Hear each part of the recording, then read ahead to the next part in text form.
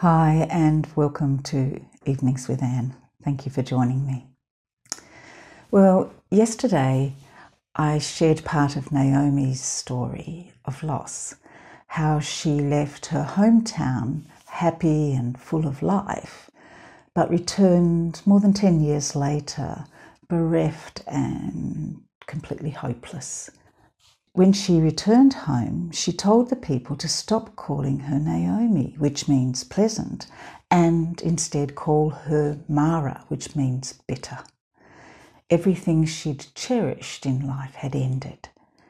She was lost in a sea of nothingness and despair. Yet she came back with a kind and loving daughter-in-law, Ruth, and they arrived at the start of the barley harvest. We are meant to notice this. Harvest, of course, is a time for gathering and reaping the bounty of what's been sown and come to fruition. It stands in stark contrast to Naomi's life. She'd left full of life and excitement, while there was a famine and lack in her hometown. She'd returned bereft and despairing when her people enjoyed abundance and plenty. We are meant to see the ebb and flow of the seasons, how a low tide on one shore is high tide on another. Like the book of Ecclesiastes, it's a reminder that there is a time for everything and a season for every activity under the sun. A time to be born and a time to die. A time to tear down and a time to rebuild. A time to weep and a time to laugh. A time to mourn and a time to dance, and so forth.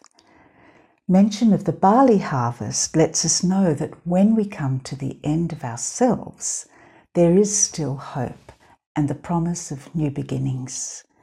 Jesus spoke this truth when he said, "Blessed are those who mourn, for they shall be comforted."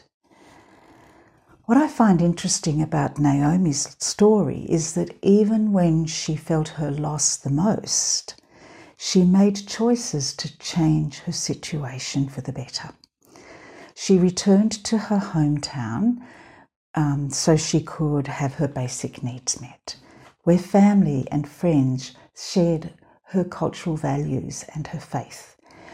She encouraged her daughters-in-law to make choices that gave them good futures, but accepted Ruth's ongoing friendship and support. Once back home, she continued to make proactive choices to improve hers and Ruth's situation. The net result of Naomi's actions was that Ruth met and married a caring, generous, and well-respected man who welcomed Naomi into their home. She became a grandma and cared for Ruth's son called Obed.